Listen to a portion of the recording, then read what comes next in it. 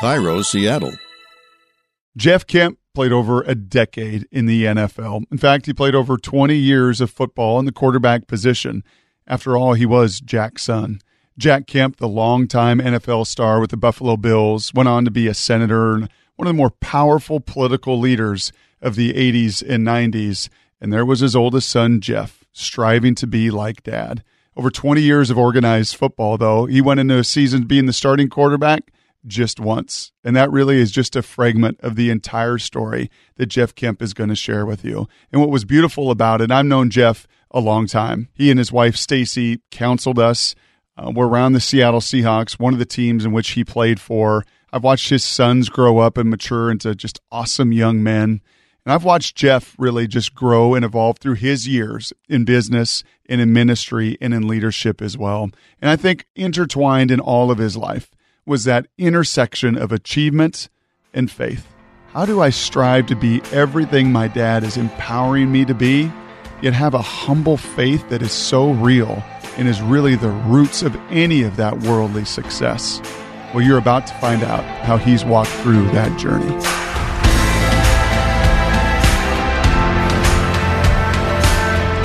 Let's start in the way, way back machine. I know a lot of your story, but I don't know it from the beginning. Take me into the Kemp home growing up. I remember San Diego.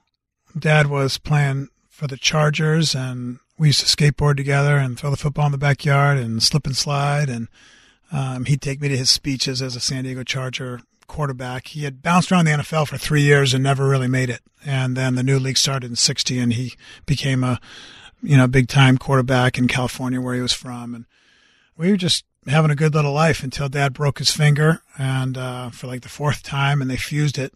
They said, you might not be able to throw again. He said, well, just shape it to a football. So they fused his knuckle to the shape of a football.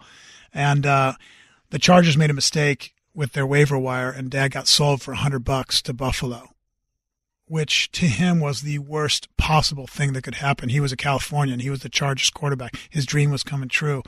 And now he didn't even know where Buffalo is other than it's snowy. And he didn't want to go. But my mom and my grandma, had that phrase, God doesn't close a door, that he doesn't open another one. And I think they took their voices as teammates to help Dad get through that blitz. And we'll use that metaphor of the bad turning for good. Quarterbacks understand that. But life is hard. There's difficult things that happen. We don't want them to happen. In football, we almost get trained for them because we know they're going to happen. And a good quarterback, good offense wants it to happen. How old were you at that point? 3 or 4 when we went to Buffalo. Okay. And then... Can you remember that? Can you remember? I remember going to Buffalo. I remember giant icicles. I remember the snow. I remember going to War Memorial Stadium on Saturdays with Dad and Eddie Rakowski and Paul McGuire and O.J. Simpson in Dad's last season.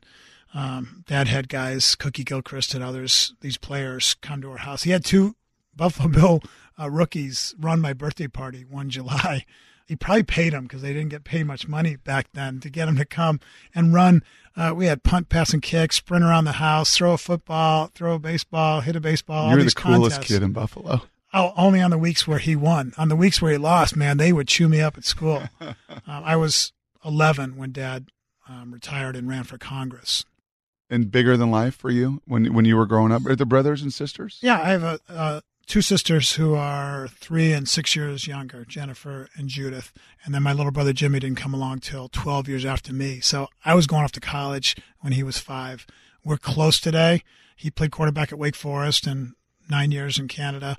I used to put him in a Tonka truck and shove him down our steep driveway into the street. And then finally my sister said, at least put a football helmet on him.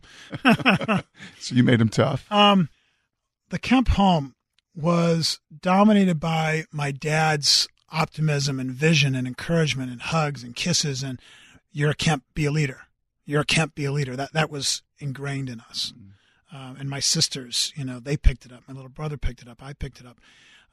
Dad was very accepting and loving, but he had only one channel, and it was optimistic encouragement that you were going to make everything better and your day's going to come. You're going to become a starter. I was a little scrawny third-string quarterback a lot of my life. 20 years of football, Brock, counting 7th grade and 9th grade. I quit in 8th grade because I couldn't be the quarterback.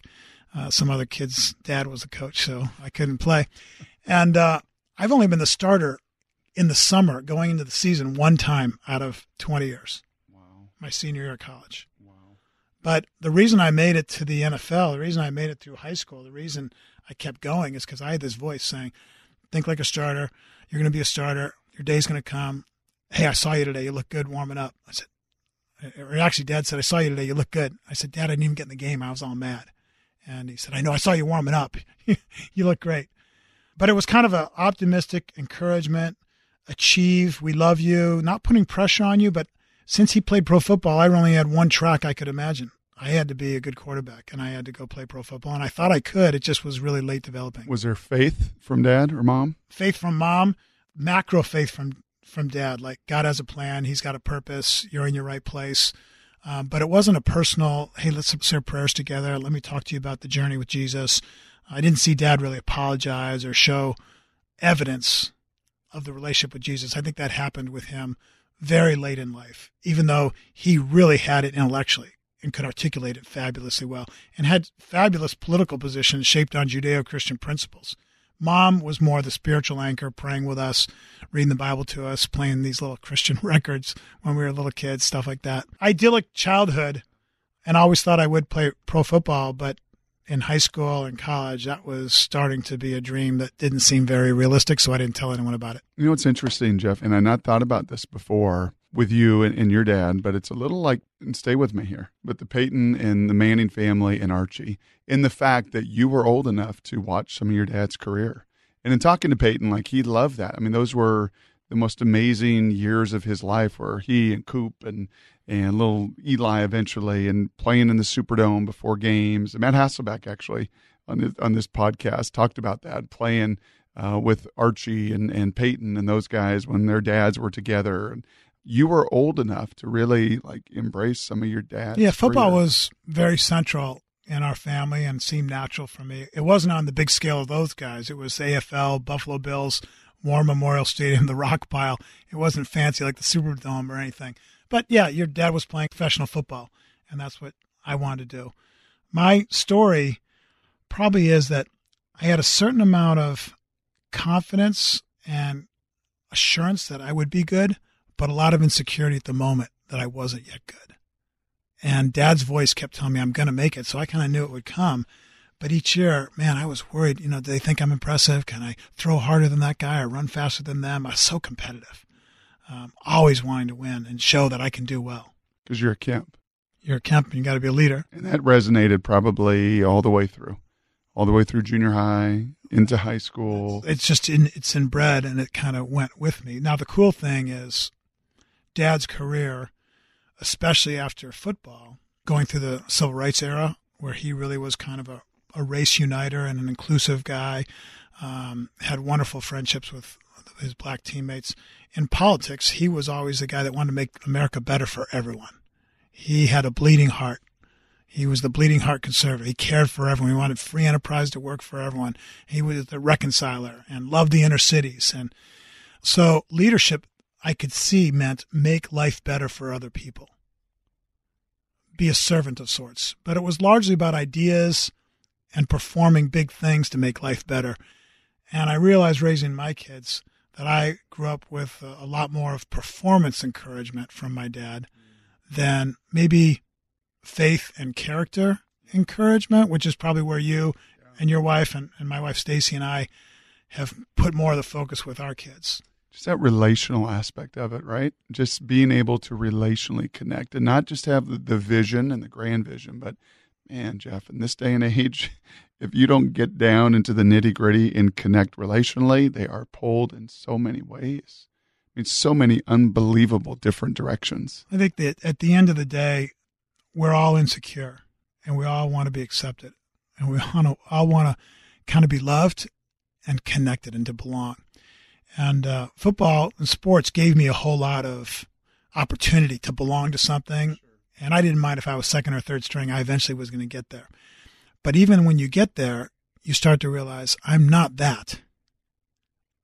I really need a relationship with people. And that's different than having them say you played well. And so I wanted more and more relationship with my dad. I had it pretty strongly with my mom.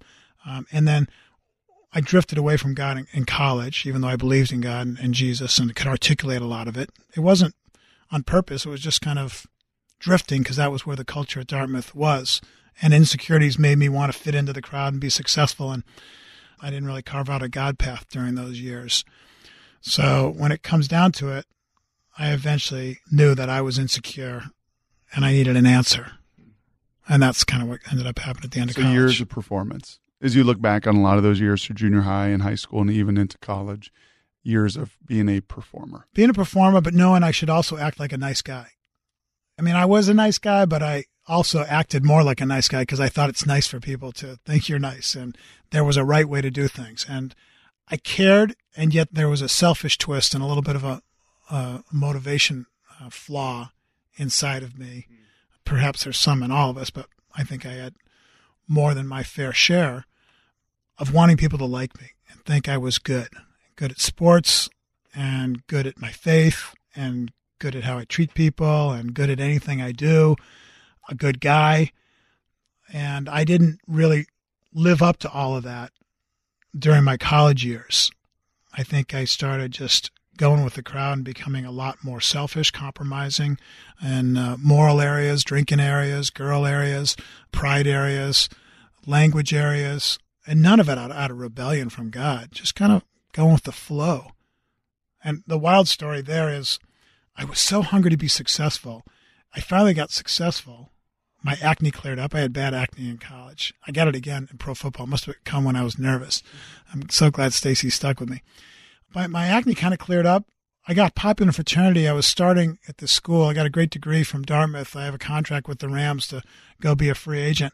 And the week of graduation parties at Dartmouth before the actual ceremonies, it was just, mayhem and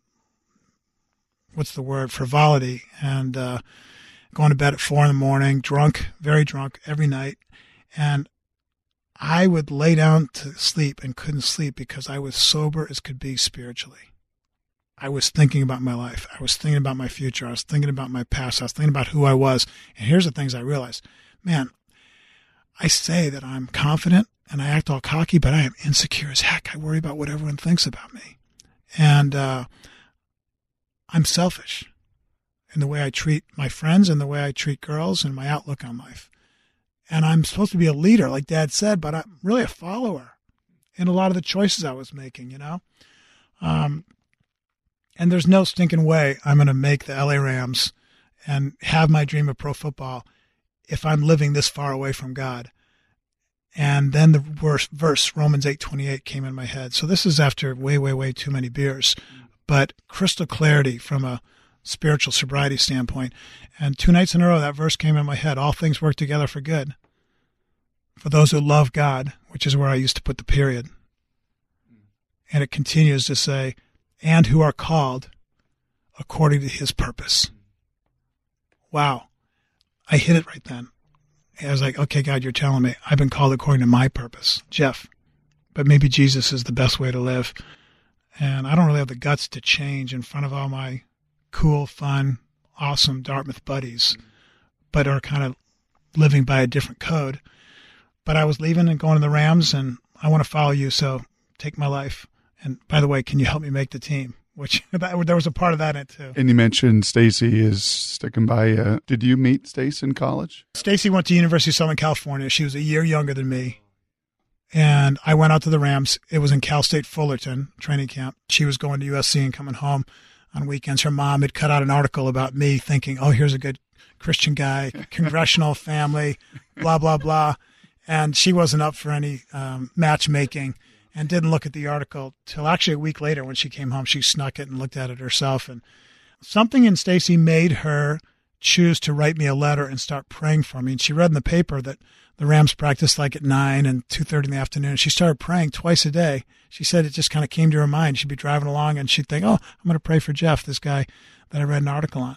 And she wrote me a letter, asked a boss of hers at the USC athletic department for the address of the Rams, sent it to me. No phone number, no plan to meet. It was clearly just a sweet, young, new Christian woman writing an encouragement letter saying she'd pray for me because the article actually gave a little bit of indication at the end that I had a faith in Jesus. It wasn't the Tim Tebow era back then. And so when they said, you're fifth string and they're not going to keep 5, they're going to keep 3, are you worried about getting cut? And I said, no, I'm leaving it in God's hands, which was my Romans 8:28. Everything's going to work out for good. And she read that, wrote me an encouragement, said she was following God, and started praying for me. So you're looking up at the ceiling in Dartmouth. There's an emptiness. You know it. You have this outer shell that everything is great. It wasn't Brock Hewartish, but it was pretty good. Right. Yeah, it was the Dartmouth version, not the UW version. Yeah, but you know it when there's not peace. And there was certainly not peace in your life at all. There was fun, and there was success, and there was popularity, but no peace. No peace. And so you're looking at the ceiling tiles. You're getting ready to travel to L.A. Where was the Reformation?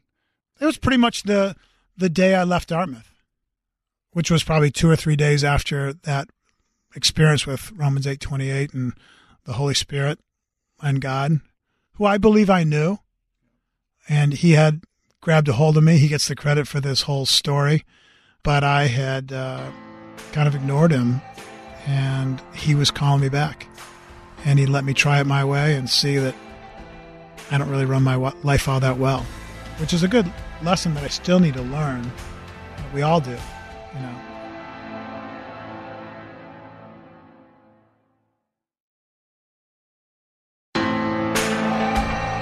I was just doing some reading. It's just awesome how these podcasts all come together, because I was just doing a little reading. And in fact, this is a cool praise to you, Jeff. The morning group that I meet with at 5 a.m. on Wednesday mornings, we have a little check-in and we do a little rating every week.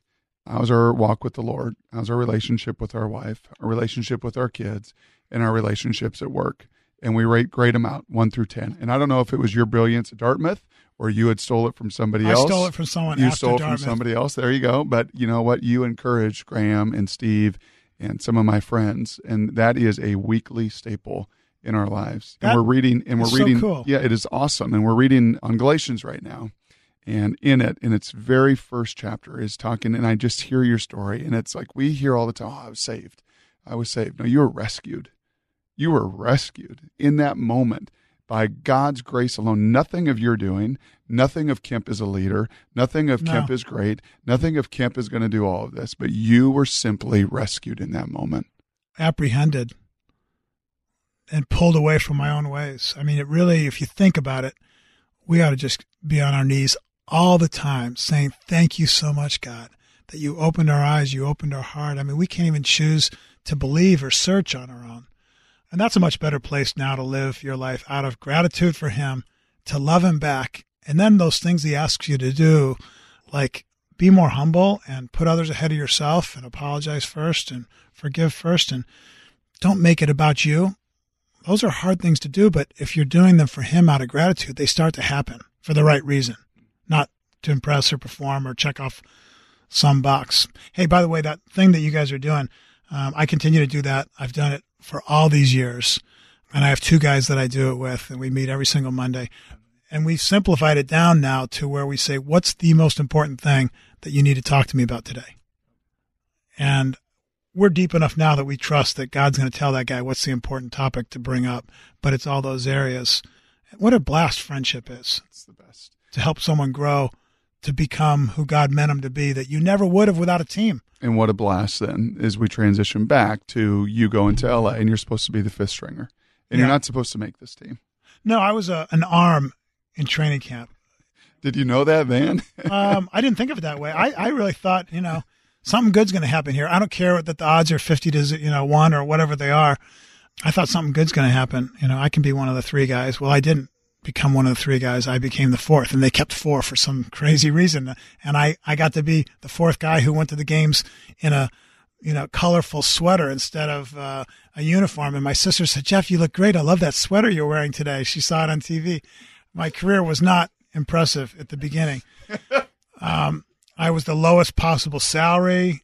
I was 4th string and then 3rd string and then 2nd string. And then someone got hurt and I replaced him and got to start. And then it started being kind of a up and down thing. Start for 3 of 11 years and most of the time be on the bench and get a lot of hope and then get traded. Guys like Steve Young got in the way, stuff like that. Oh, sure. Just a few of those guys. But your walk in these years? My walk was a real steady journey upward. As soon as I went to L.A., I met amazing guys. The chaplain, John Warehouse from the Dodgers, was teaching Bible studies and took an interest in me. And George Andrews and my roommate, George Lozer from the University of Michigan, and Walt Arnold and Jackie Slater, and just great guys and a great Bible study. And then eventually another Bible study teacher, chaplain named Chuck Obremski, who did the Angels and the Rams and the Mighty Ducks. He became my best friend, and he discipled me. So I grew during those years, but started growing the most when we got traded. Because most of the time I'd go to Bible study and think, what does this have to say about how my life can become really special the way God wants it to be? And I can end up being a starter and give God the glory. I really put it through a filter that, looking back on it, was still very Jeff-centered and not Jesus-centered. And the amazing thing is God puts up with where we are and works with where we are to bring us to where he wants us to be so we can become his version of us. And all that stuff that was in me is where other people are, so I can tell that story and not worry about it, because there's grace and a path for anyone, wherever they are, to take a step towards God and have him accept them, and then they'll take another step, and pretty soon he starts transforming you. And that's what happened. And we got traded, and we started realizing that our life wasn't about my career and God blessing me. It was about discipling us, training us, teaching us to get through this very intense marriage with two very, very opposite personalities that were committed, but not having a whole lot of fun, so that we could help others. And that's what we started doing on the Niners and then the Seahawks. And there's a little pronoun change here, because there was a lot of I, and then you just very, well done. You went to a we and to an us. So that wonderful lady that wrote you that very sweet letter. I married Stacy in '83, right after the second season, but she's been with me the whole way. So we dated starting the summer of my rookie year. And there was a little hiccup or two where I drifted a little bit, but for the most part, we've been together the whole time, and we got married right after the second season. Our dates were the team Bible study. She met my parents right away, like on the third date that we had, and she was really committed to Christ, a great student of the Bible, and a fabulous partner for me, because she complemented so many things that I didn't have and that I needed, which kind of made it hard for her sometimes, or many times, because I'm kind of fuzzy-wuzzy, impulsive, gray, anything's possible, here we go, let's try that. And she is black and white, get it done, let's follow the rules, let's do what the Bible says. And I'm just a little more creative about my journey, a little more self in it than Stacy. But it's been a great team to raise kids, and a really good team to help other marriages, which is what we ended up doing on the teams, that we got traded to, and then our neighborhood, and then our church, and ended up doing that for a lifetime. You go from L.A., where you started. You had a really good year, threw 13 touchdowns, a couple thousand yards. There was a guy named Eric Dickerson. Okay. That was all right. He anchored things pretty well. So when you passed, they were kind of shocked, and there were some open people. So that was fun to go to the playoffs with Eric Dickerson. That had to be cool. It was awesome. And Dad and family and everybody. As you look back on that. I felt like I was made to thrive and become a starting quarterback in the NFL, and I figured, hey, the longer it takes, the better the story is going to be when I finally get there. So I really didn't care how long I waited. I cared, but I figured when it happens, it's going to happen. The hard thing was to go to the playoffs, play a pretty boring game, lose, have the Rams kind of have second thoughts and think, I'm not the big-time starter for the future. Get a guy from Canada, put him in front of you, not really have him be much different and offer a whole lot different, and miss out on the chance to grow my young career. And then funny conversation, John Robinson, who was a fabulous motivator and a great salesman, and many players loved him. I love John. He was just a great, entertaining, inspiring coach. He calls me up after 85, where I'd been on the bench after starting for the 84 season. And he says, hey, I know you were frustrated this last year, didn't play as much as you wanted, but we got a great opportunity for you. We're going to trade you. And there's a great opportunity there. It's just, where, Coach? San Francisco 49ers. So good luck, Jeff. So I hang up and I turned to Stacy. He said, John's trading me. He says it's a great opportunity. San Francisco. Oh, no. Joe Montana, I'm never going to play. That was a funny situation. The crazy thing is he got hurt the first week I was with the Niners, and then I was thrown into the best and most intense year ever with Mike Holmgren as my quarterback coach and Bill Walsh, recrafting this guy that really hadn't learned a lot of football at Dartmouth or at the Rams. but it was altogether different at the Niners. Fabulous. And they were really good. They were good. Jerry Rice was just learning how to run super fast and catch well. The year before, he could run fast, but he couldn't catch well. What was that dynamic like? I liked it because it was very intellectual, more so than other teams. I felt like Bill Walsh said, yes, I want you as an athlete, but I want you to turn into a professional. I want you to be intellectual about this. I want you to get your body in shape, but I want you to get your mind so ahead of the game, so ahead of other teams, get the timing and get the footwork and get the scheme down so much better in this system of ours. And yeah, he had some ego about it, and they called him the genius. And he was a genius football-wise. But it was a blast because they designed plays that made people get open. And if you did the steps right, if you followed their reads, and for me, they put in a lot of play-action passes and bombs. I could throw long and I could scramble. I wasn't Joe Montana in the pocket. I wasn't a great pocket presence, read the defense, pick 1, 2, 3, 4, check down. But I could throw play-action bombs to Jerry Rice and Mike Wilson and Dwight Clark and have a great time at it. So that was a great season until the Atlanta Falcons almost wrenched my leg out of my hip socket. And I got a fan letter, Brock. You love this one. About 6 or 7 weeks into the Niner season, and they know I'm hurt and Montana's coming back. And this supposed fan in San Francisco said, hey, Jeff, I know when Joe Montana comes back, you're just going to feel like you were shoveled off to the side and forgotten. You shouldn't feel bad, because Joe Montana is the greatest quarterback to ever play the game, and you should feel lucky to have been on the same team as him.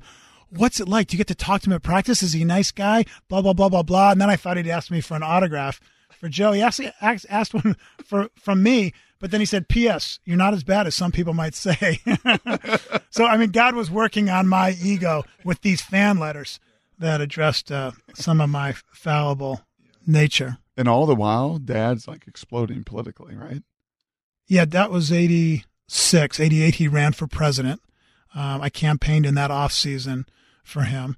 And then, I don't know, I didn't pay attention to him as much because I was excited about my career and he was excited about my career. I think he was the only politician who told him, I can't do that speech. I got to be at this game. Either his son, Jimmy at, Wake Forest, or me in the NFL, or maybe Jimmy was in high school then. But that was a wild time. But at the end of the day, God was training Stacy and me on how to know Christ, how to learn his blueprints for living, how to live in community with other great couples who we met on the teams. We did join a strong church, and that was always a good thing for us because we had kids who really needed that stability, and pro football doesn't always give that to you. So we enjoyed raising our kids in Redmond and up here in Seattle during our time with the Seahawks. How did you keep cutting through that performance aspect, Jeff? Some of that is still very much alive in our lives. God did it by getting me traded from the Rams and letting me know he's in charge. Then I played real well and started thinking, this is going to be phenomenal, but then I get hurt. And, of course, Joe Montana and Steve Young came the next year. They traded me to Seattle. These trades were saying, no, you don't craft the career, and it's not about your fame. And yet, in 88, I got the chance to start for the Seahawks in a game that Dave Craig was hurt. We played the Niners. I thought I'd just blow them away, lead the team to victory, become the starter, take the Seahawks to the Super Bowl. This late blooming story would finally happen in, what year would this be? My 7th year in the NFL. The first half, a coach, or in pregame meal, a coach put his arm around me on the offense. And he said, Jeff, I got to tell you this. And he looked at me and whispered, I've been waiting for the day for you to be the Seahawks quarterback. That fed into my script. I felt phenomenal. It was like my dad saying, you can't be the leader. So I went into this game, great week of practice, very confident. My chance is coming. I've waited a long time. And now this coach is so pumped about me. And yet the game didn't go well. I threw 4 completions in the first half, and 3 of them were to the 49ers. It was the worst game ever. Going back to Pee Wee football, the whole stadium booed me. Kingdom, we were losing 28-0 at half. It's obvious I'm going to get benched. I don't want to be benched. That's not me. That's not the way I play. I've never played that bad. I've never been booed before. Coach came to you at halftime and said, Jeff, I take back everything I said. No, that coach, this is where it gets funny. And this gets to that performance thing, Brock. I walked up to that coach at halftime thinking I would tell him, if we sent the tight end in motion, he won't get jammed at the line of scrimmage. Cover 2 will be more malleable if we have someone down the middle, and I won't throw 2 more interceptions on corner routes, which I had in the first half. And then there was, I'll call it a throwaway Hail Mary. But bad decisions. So I wanted to tell Coach, maybe we should try the tight end in motion. and get him off the line. I said, Coach, he was 2 feet away from me. He turned his back, didn't even look at me, called over Kelly Stauffer, put Kelly in the game. That made sense professionally. I understood it. But he didn't speak to me. And I was on the sideline calling signals from him to Kelly, helping Kelly. He didn't talk to me after the game and Monday in films, critiqued my play, which he should, but no connection. And literally for about a month, relationship was completely cut off. And we never did have the same relationship again. Obviously, he had a conditional and performance-based value system, and he wasn't the only one in the NFL or on Madison Avenue or on Wall Street or in junior high school or in any job. It's all over. In the NFL, it's intense, and it can grab you more quickly. And it grabbed me. I had one bad half of football, and I was pretty much written off for a number of years, to the end of the Seahawks bench. They didn't cut me. I'd been good before, but didn't look like it here. And that guy would hardly even notice me anymore. And that was one of the big things I think that God used to teach me. I actually was laying on our apartment carpet with Stacy, processing the disappointment, the pain of blowing my chance, being viewed as a bad quarterback, and being kind of shoved down to the end of the bench. And I started kind of sniffle and cry. And it hurt that I wasn't playing. But I told her, you know what really hurts? It hurts me that it hurts me this much. In other words, my faith isn't as strong as I thought. I thought I was a Christian who plays football, but this hurts me so much that I must wrap up too much of my hopefulness, too much of my happiness, too much of my life success in this career and in being a good quarterback. So that was God crushing that out of me, saying, hey, I love you for who you are, not what you've done. I love you for what Jesus did, not what you can do. And you don't need to get your dreams, to get your version of Christianity and your version of life to have the best life. The best life is a life I craft for you. No one has an easy life. People with amazing success have their own hardships. But these are the things God used to draw me closer to him, to teach me more what it meant to abide with Jesus than just ask for a bucket of blessings and then after the game say, praise Jesus, we played well and I'm going to the Pro Bowl. That never happened, by the way. The Pro Bowl did. Oh, it did not happen. No, I did praise Jesus, but didn't get enough interviews. Isn't that kind of cool? The intersection, right? The intersection of faith and sports. Like for the last half hour, your whole life is just that intersection of faith and sports. And so much of your life, especially through and into your 30s at this point, is just kind of that modeling of what sports is teaching you really about your faith and what your faith is teaching you in that outlet through sports. It really is the intersection of those. And I've heard you speak a number of times, and there was one, I think, lasting image in a story that you have told a number of times in one of the finalities of your NFL career where I think Miss Stacy said something to you that I don't think you'll ever forget. No, it's one of the seminal messages God's given me through my wife, and we learn so much from our wives if we listen, and I don't always listen.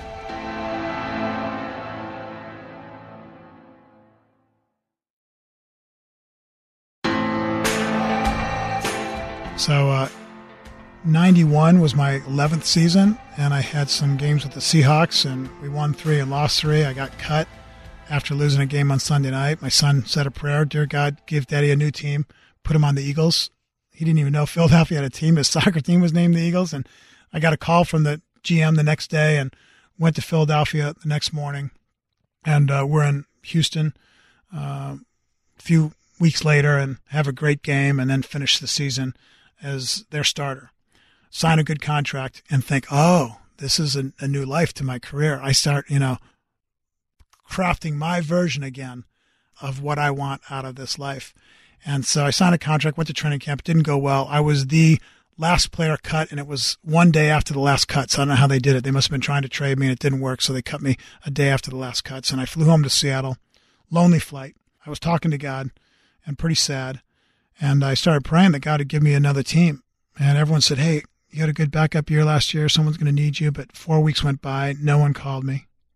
And I was concerned. And then Seattle, I think it must have been Dave Craig got hurt, or maybe whoever was playing for him that year got hurt. And I called Tom Flores and I said, I'm in town, coach. And I knew him. He was the quarterback with my dad in Buffalo. I'm in town. I'm ready. I'm in shape. Be right over. I was just sure this was the answer to my prayer. Keep the kids in school, stay in the house. This will work better than Philadelphia. And he left a message, sorry, we're going to sign a guy from the World League. Good luck, click. And here I was, the Bible study leader, tell my testimony, 11 years of walking with God in the NFL. And my faith at that moment wasn't as strong as my emotions. They were pretty mad, pretty devastated. It hurt to think it might be over and that I was getting crushed out of the league like this. So I went out to the front porch of my house, slammed the door, sat down at this nice 4-bedroom home with a sport court and grass in the backyard and running water and electricity and hot shower. I'm in the top 2% of wealthy people in the world, and I'm not thinking one lick about my blessings or the 11 years of free agent, never should have been in the NFL anyway, football that God gave me, the amazing wife he's given me. I'm just thinking, this stinks, and God, I'm not going to pray. I'm just going to sit here and feel this stinking pain. And so I went into a pity party for myself. I don't know how long it landed, but you and I know that we can't get through blitzes without a team. And literally through life without a team. And my teammate is Stacy. She comes out and starts loving on me and says, oh, Jeff, I can't imagine how much this hurts. But I just have to remind you, we've been through so many things, so many twists and turns and difficult things. And God's always been there. He's always had a plan, a good purpose. And I turned to her. I said, I know that. I just want to finish with some dignity.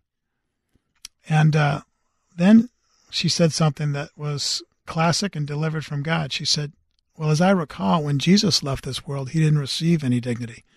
Maybe you need to let go of that desire. And so in my Christian maturity and awesome husbanding, I turned to her and said, maybe you need to go inside. Oh, don't laugh, Brock. You would never say anything similar to your sweet wife.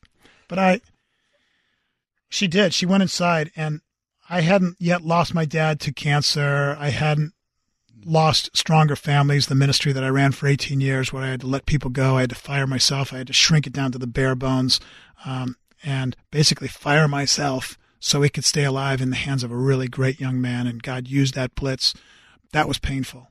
Letting people go, wow. But the blitz of losing my career at this point was the worst thing I'd ever gone through. Not losing a child or a spouse, which some people have, the ravages of cancer. But man, this was it, the worst blitz I'd ever faced. And in a matter of probably 20 seconds, the thought of Jesus dying with no dignity when he deserved all dignity, and me whining over a 12th year of pro football, when he had gone to the cross voluntarily for me, was the most amazing moment of my life.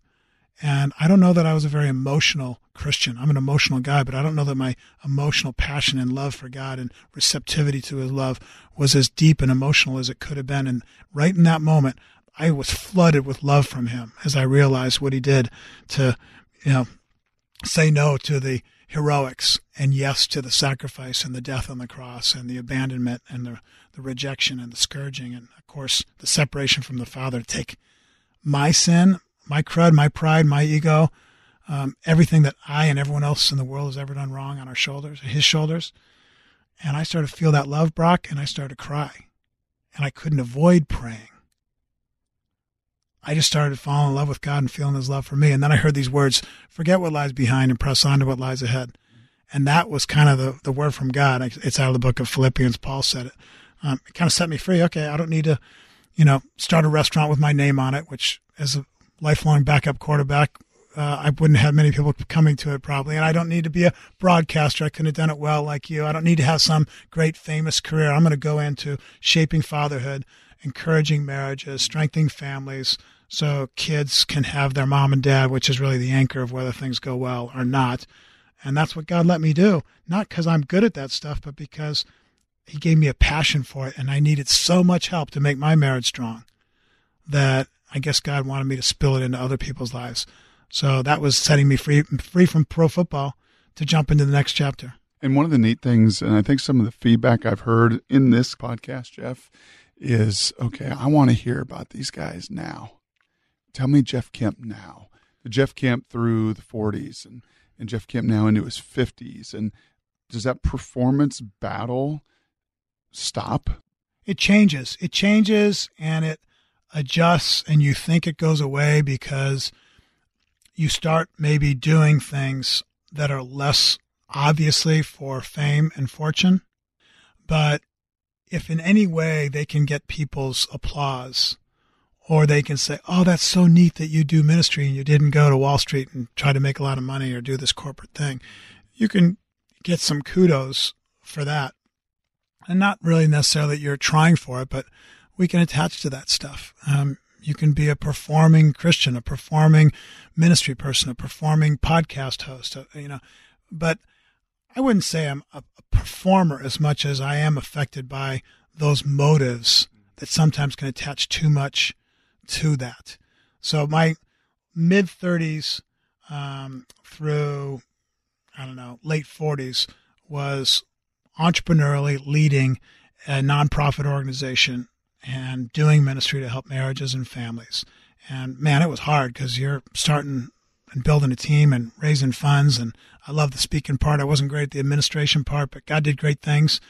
And then, like I said earlier, I went through an incredible blitz in 2009 when the economy crushed our budget and we couldn't go forward.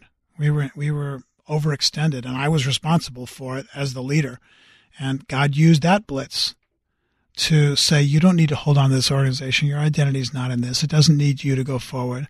Your visions might have been nice, but let's turn it over to someone else. And boy, that was so hard. I did have a lot of me and some of my pride and more God-serving performance wrapped up in it. But letting go of it was great because God said, I'm going to go send you speaking all across the country and working with a marriage movement group, Family Life, that has way more resources than you can cobble together on your own.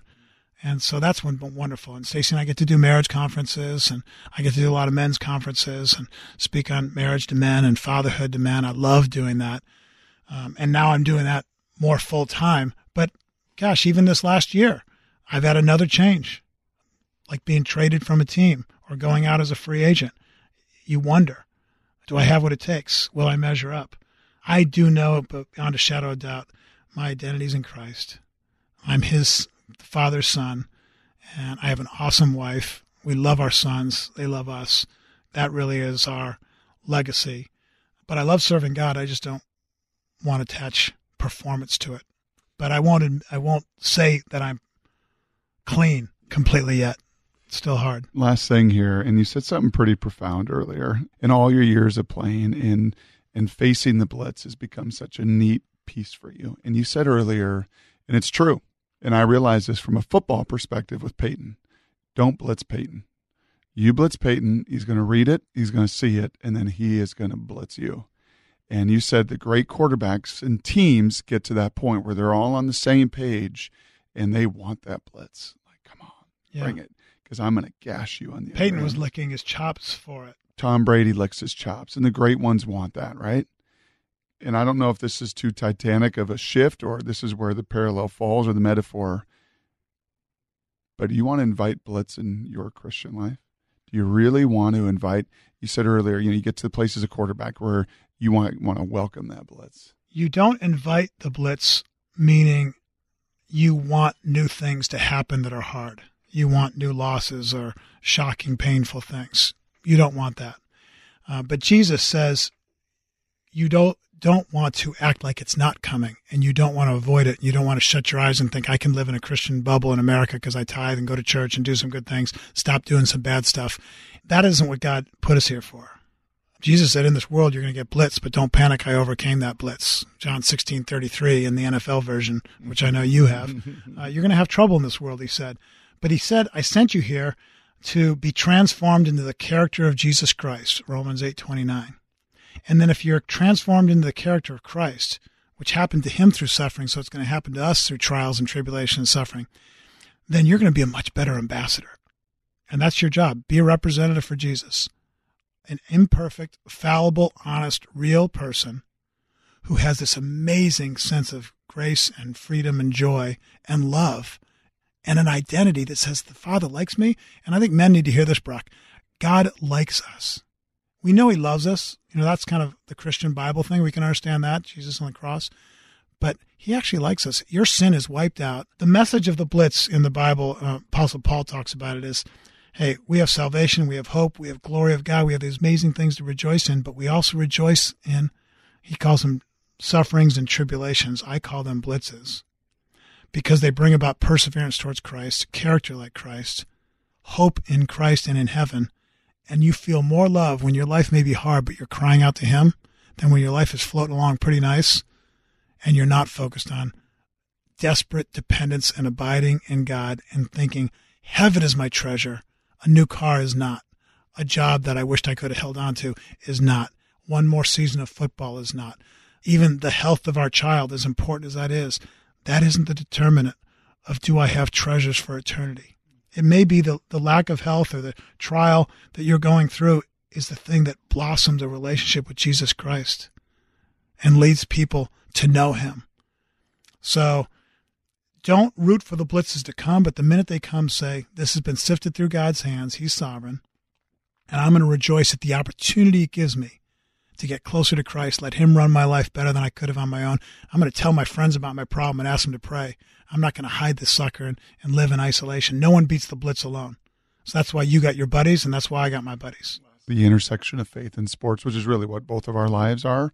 Yours was through your professional football playing dad at first, and mine was in Puyallup, wearing the old gear of my dad's and watching all his practices in football and sports, kind of what we've known. The best counsel you can give to those that tune into this as parents, as current athletes, as grandparents with their grandkids, of how to navigate that intersection of faith and sports. I'll just go back to Bruce Brown's wisdom. And Bruce has coached all sorts of teams, high school and college, and now he coaches coaches across the country on the value and virtue of sports, how to do it right. He simply says that coaches coach and players play and parents cheer. Grandparents actually know how to do that. They typically won't go overboard unless they're still living vicariously. But coaches coach and players play and parents cheer. Now, that was hard for me because I was a parent that coached, but my kids all said they loved playing for me. I made it fun. I didn't call plays soon enough, and my quarterback sons would yell at me because I was giving the delay of games because I wanted the perfect play. So that principle helps. Number one, if you yell at a ref, you're rejecting the authority of God. If you get mad at a coach and call him and play your kid, you're teaching your kid to whine, complain, and make excuses, the opposite of Pete Carroll's philosophy. That won't do him any service in the world. Cheer for your kid, champion your kid, but champion their character, their perseverance, the fact that they're the one that pats everyone on the back, that they're the encourager on the team. They're the one that kind of has some moral fiber to them that won't make fun of other people or talk that way about girls and sex and stuff. Champion their character. Still tell them, you're proud of the way they play, fun to see you out there today. But don't make all your encouragement about the performance. And at the end of the day, sports is about striving for excellence, both in yourself, but interestingly, by getting so humble that you can serve a teammate and have great success like the Golden State Warriors or somebody, okay? That really is through humility. So there's a great message in sports. Serve others. Be an investor, not a consumer from them. You can't win Super Bowls as being a consumer. The weird thing is that we don't carry those great sports messages of humility and servanthood and sacrifice and a cause greater than ourselves and die for the cause over into our private relationship with a girlfriend or a wife or our kids. We try to consume from them like we're the center of the show. So I guess I'd tell them, hey, like coaches coach, players play, parents cheer, grandparents cheer doubly loud. They're awesome. I love being a grandparent of a 1-year-old. And make sure your kids figure out that their identity in Christ and their character come before whether they're the good pitcher or the good musician or whatever the performance thing is that your family tends to value. Above and Beyond, the intersection of faith and sports. Subscribe to receive every episode at aboveandbeyondpodcast.com.